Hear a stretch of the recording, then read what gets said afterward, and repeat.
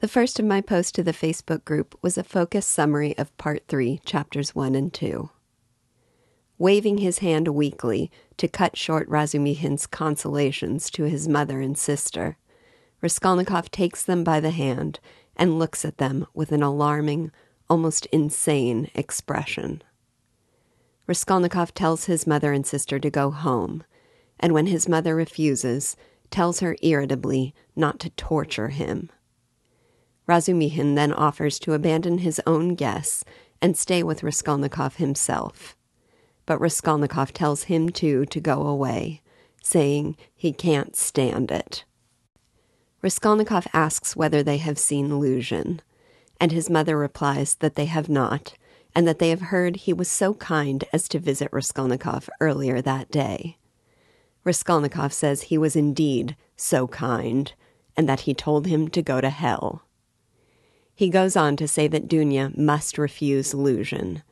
She is marrying him for Raskolnikov's sake, and he won't accept the sacrifice.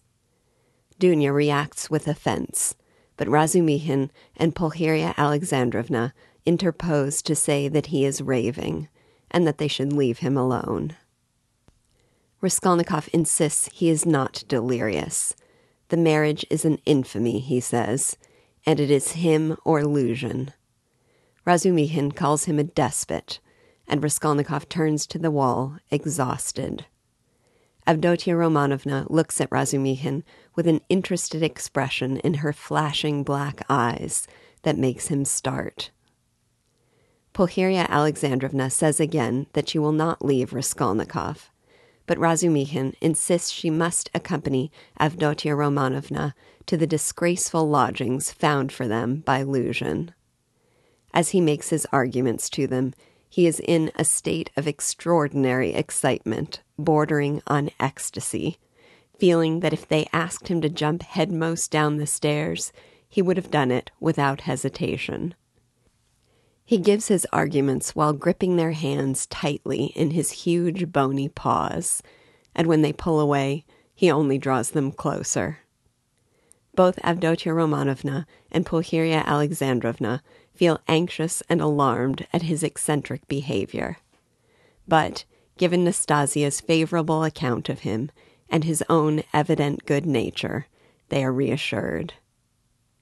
He persuades them to allow him to conduct them home, saying he will run right back and then bring them a report on how Raskolnikov is doing, after which he will fetch Zosimov and bring him for a second doctor's report. Then he will sleep in the passage, and Zosimov at the landlady's, so they can keep a close eye. Avdotia Romanovna agrees to this plan, telling her mother that they can trust him, and he responds in ecstasy that she understands him because she is an angel. Pulcheria Alexandrovna looks at him with suspicion, wondering whether he is really capable of carrying out his promises, given that he is drunk. He sees through her look and assures her that he is not drunk from wine, but from meeting them. He proclaims his love for them, saying they seem to have fallen from heaven, but also reprimanding himself for talking nonsense because he is utterly unworthy of them. Razumihin begins raving. First, he talks about how Zosimov fears that Raskolnikov is going mad and mustn't be irritated, which alarms them both. But he assures them it is not so. Then he begins telling them about an argument over individualism that nearly brought him to blows at the party. His friends advocate for the complete absence of individualism as the highest point of progress, while he believes it is better to go wrong in one's own way than to go right in someone else's. He looks at them wildly, squeezing their hands, asking, "Am I right? Am I right?" Pulcheria Alexandrovna cries that she does not know, while Avdotia Romanovna says she agrees with him, but not in everything. He calls her a fount of goodness, purity, sense, and perfection, and falls to his knees before her. He declares himself a luckless fool, unworthy of loving her, and then, as they arrive at the scandalous lodgings, calls her fiancé a scoundrel. He then apologizes for forgetting himself, but proceeds to criticize Luzhin further, calling him a spy, a skinflint, a speculator, and a buffoon.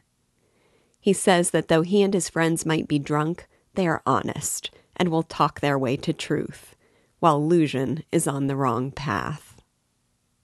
He departs, and Pulcheria Alexandrovna pours out her anxieties over whether they can trust him, and whether it was right to leave Raskolnikov, and over Raskolnikov's strange, sullen behavior.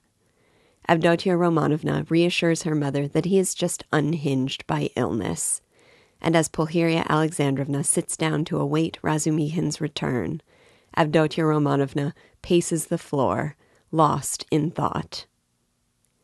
Dostoevsky tells us that though Razumihin's sudden, drunken infatuation was ridiculous, it was also justified. Avdotia Romanovna is good-looking, well-proportioned, and self-reliant. Her face is radiant with kindness and vigor, as suited to thoughtfulness as it is light-hearted laughter. It was natural that a warm, open-hearted, honest giant like Razumihin should lose his head immediately. Pulcheria Alexandrovna, too, is beautiful. Her face, sunken by anxiety and grief, is still handsome and younger than her age. She is emotional and yielding, but also a woman of principles, which nothing can induce her to cross. As he promised, Razumihin returns, saying that he found Raskolnikov sound asleep, and the two women are grateful for his competence and devotion. An hour later, he returns with Zosimov, who had come reluctantly, but who, when they receive him like an oracle, enjoys the satisfaction of flattered vanity. He tells them, addressing himself only to Pulcheria Alexandrovna, while stealthily observing her beautiful daughter, that the invalid is getting along satisfactorily. He attributes Raskolnikov's condition to his miserable poverty and to a certain monomania.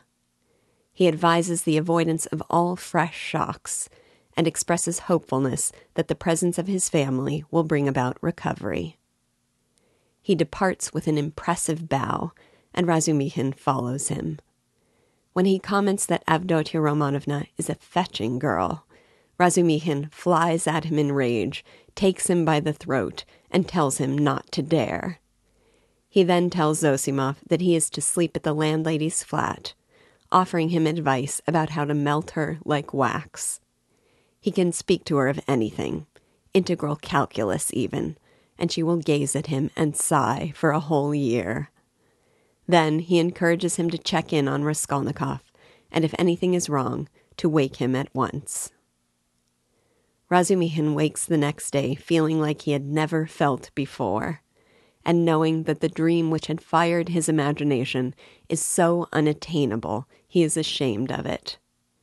He recalls with disgrace how he had abused Avdotia Romanovna's fiancé from jealousy. He tells himself that there must be something to Luzhin if she would agree to marry him, and he scorns himself for being such a drunken, noisy braggart. He resolves to go and ask their forgiveness. He washes and dresses himself scrupulously, but not going so far as to shave, lest they think he did so on purpose for them. Zosimov comes in from the landlady's, and hearing from Razumihin that Raskolnikov is asleep, gives orders that they should not wake him. Razumihin berates himself for having told Raskolnikov and his family that Zosimov thinks he might be insane. Zosimov denies really believing such a thing, diagnosing Raskolnikov again as a monomaniac, stirred to illness by his poverty and the suspicions against him. He advises that they all be more careful with Raskolnikov today, and asks Razumihin to give his thanks for the lodging to Praskovia Pavlovna, who would not so much as reply to his bonjour that morning.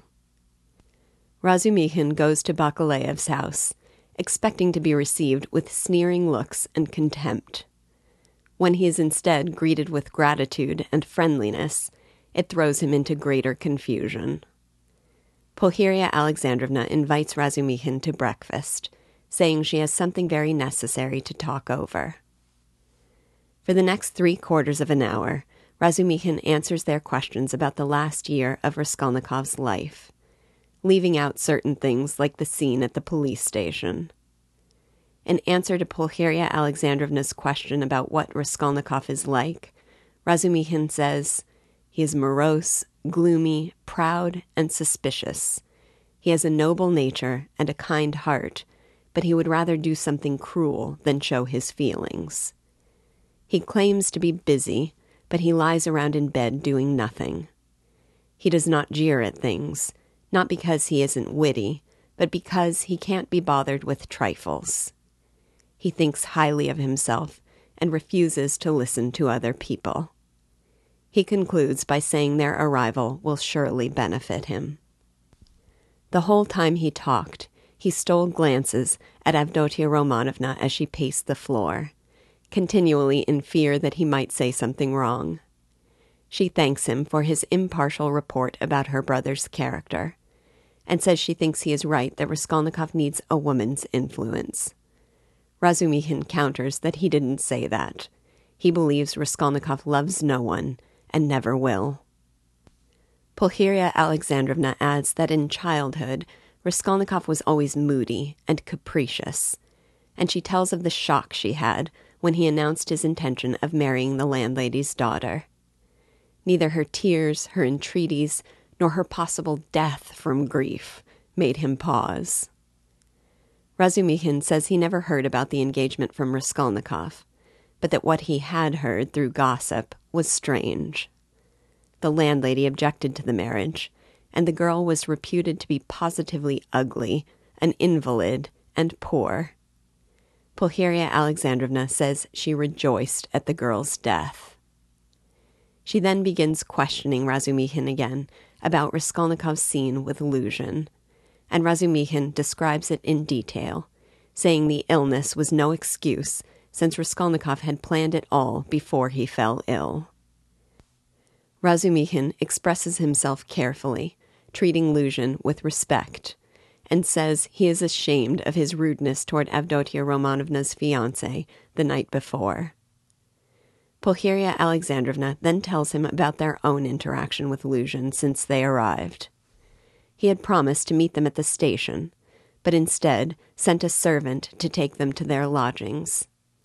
That morning, they received a letter from him asking for an interview with them the next morning, and insisting that Raskolnikov not be present for it, given the gross and unprecedented affront he had offered them. Pulcheria Alexandrovna asks Razumihin what she is to do, and he advises her to do as Avdotia Romanovna wishes. What she wishes is that Rodia make a point of being there, believing that the two must meet. The two ladies begin putting on their things to go and see Raskolnikov. Pulcheria Alexandrovna feels afraid of what she will discover, but Dunya encourages her to have faith in him.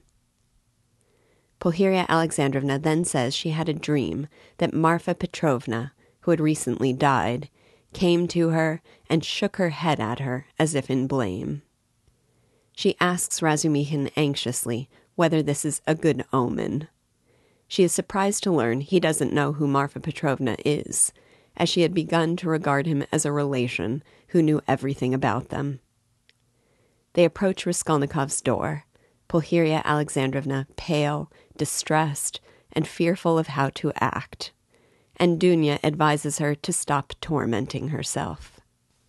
Razumihin goes on before them, and reaching the 4th story, they notice 2 black eyes peering from behind the landlady's door, which suddenly shuts with a slam. The next of my posts was called More on Razumihin. One of our group members commented what a pleasure it was to spend 2 chapters with Razumihin after having been holed up in a sick room with Raskolnikov. I couldn't agree more. Another likened Razumihin to Levin from Tolstoy's Anna Karenina, in the sense that both are secondary characters far more admirable than those central to the story. He wondered whether, like Levin was to Tolstoy, Razumihin was to Dostoevsky a semi-autobiographical voice in the book. I am not a scholar of Dostoevsky's life and works, but based on what I do know, I seriously doubt it. Dostoevsky seems clearly fond of Razumihin, presenting him, in the best summation of his character, as, quote, a warm, simple-hearted, honest giant, unquote. But though he regards him as a kind, guileless, and generous man, I also have the impression that he regards him as a bit of a buffoon. Razumihin is charming, but I think he is also presented as having an optimism that is naive, an intellectual confidence that is superficial, and a simple joy in life that is unfortunately a consequence of both. My impression, having read this novel and Notes from Underground and The Brothers Karamazov, is that Dostoevsky regards the untortured life as not worth living. He seems to think that man is corrupt by nature, and that a life of meaning and reflection requires that he penitently weep. Regardless, Razumihin's presence in these chapters was unequivocally refreshing, and it is worth examining more closely both what makes him so lovable and what disqualifies him as a Dostoevskian hero. It is impossible not to be charmed by his immediate and irrepressible love for Dunya. How he starts at her flashing glance, how he declares himself drunk from love, how he proclaims her fallen from heaven, how he feels ready to throw himself headlong down the stairs at her command. Razumihin says at one point that Raskolnikov would rather do a cruel thing than open his heart freely. In that sense, he is Raskolnikov's opposite. His heart is wide open, and we cannot imagine him capable of cruelty. Also charming is his bear-like and overzealous protectiveness and affection. He squeezes their hands till it hurts, almost frightening them with his affectionate gestures. He witnesses their conflict with Raskolnikov over Luzhin and assumes authoritative control, calling Raskolnikov a tyrant, ordering them to go home, and promising to look after Raskolnikov himself. He is so sweetly and candidly self-deprecating about his own unworthiness of Dunya. He apologizes for his uncontainable love. He begs them not to laugh at him, and declares he will douse himself with cold water from the gutter to bring him to his senses. He agonizes over how to present himself the next day, desiring to clean himself up for their sake, but not too much, lest they interpret him to believe he has any real chance with her. But as lovable as this all makes him, it also seems to me there's an undeniable quality of superficial lightness and unseriousness about his character. It is Raskolnikov who can see Luzhin's soul, where Razumihin is more content to assume the best about him. His overzealousness, squeezing their hands like a vice, is simultaneously adorable and a little oafish. And his doting affection for Raskolnikov, his willingness to endure his cruelty, his eager excuse-making for all the behaviors that point to his crime, all this makes him seem overly trusting and a bit naive. It was all there in our first introduction to Razumihin, before we had even seen him. He is good-natured, intelligent, candid, but certainly rather a simpleton. For those who've read Arrowsmith with me, I think the similarities to Sundelius are striking, and I love them both. But I think they aren't the heroes of the stories because their joyful spirits are in defiance of the universe as the authors see it. The last of my post was called Favorites. I thought I'd share a few of my favorite moments from this chapter, and I'd love to hear some of yours. First, I absolutely adored Razumihin's ranting aside about his friend's conformity and contempt for individualism. At my school, Van Damme Academy, we swear allegiance to the principle of hierarchy, which means we work hard to ensure that the knowledge we teach our students is not memorized and repeated like a parrot, but utterly, sincerely, and independently their own. Now, in tribute to that principle, I am armed with the words of Razumihin. Quote, "What do you think? You think I am attacking them for talking nonsense? Not a bit. I like them to talk nonsense. That's man's one privilege over all creation. Through error, you come to the truth. I am a man because I err. You never reach any truth without making 14 mistakes, and very likely 114. And a fine thing, too, in its way. But we can't even make mistakes on our own account. Talk nonsense, but talk your own nonsense, and I'll kiss you for it. To go wrong in one's own way is better than to go right in someone else's. In the first case, you are a man. In the second, you're no better than a bird." Unquote. Also, I loved the further exposure of Zosimov's pretentious phoniness, captured in the scene of his report on Raskolnikov's health to his mother and sister. He is immediately struck by Avdotia Romanovna's beauty. But rather than guilelessly flinging his heart wide open in the style of Razumihin, he plays it cool, trying hard not to let on that he has noticed her, and smugly believing this self-control somehow gives him the upper hand. Quote, "He spoke with marked sympathy, but with the reserve and extreme seriousness of a young doctor at an important consultation. He did not utter a word on any other subject, and did not display the slightest desire to enter into more personal relations with the two ladies. Remarking at his first entrance the dazzling beauty of Avdotia Romanovna, he endeavored not to notice her at all during his visit, and addressed himself solely to Pulcheria Alexandrovna. All this gave him extraordinary inward satisfaction." Unquote. Where Razumihin's unreserved affection is charming, Zosimov's literal lip-licking admiration is gross. Finally, I laughed out loud at Razumihin's pickup artist advice to Zosimov about how to seduce the landlady. Quote, "But she won't care a straw whether it's you or I, so long as somebody sits beside her, sighing. I can't explain the position, brother. Look here. You are good at mathematics, and working at it now. Begin teaching her the integral calculus. Upon my soul, I'm not joking. I'm in earnest. It'll be just the same to her. She will gaze at you and sigh for a whole year together. I talked to her once for 2 days at a time about the Prussian House of Lords, for one must talk of something. She just sighed and perspired." Unquote. I laughed even harder at how much Razumihin had underestimated that the success of these methods had to do with the fact that they were implemented by him, and how utterly they fail in Zosimov's hands. The landlady wouldn't even acknowledge him when he said good morning.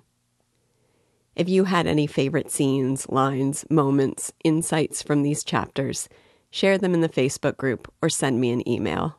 I love to hear them.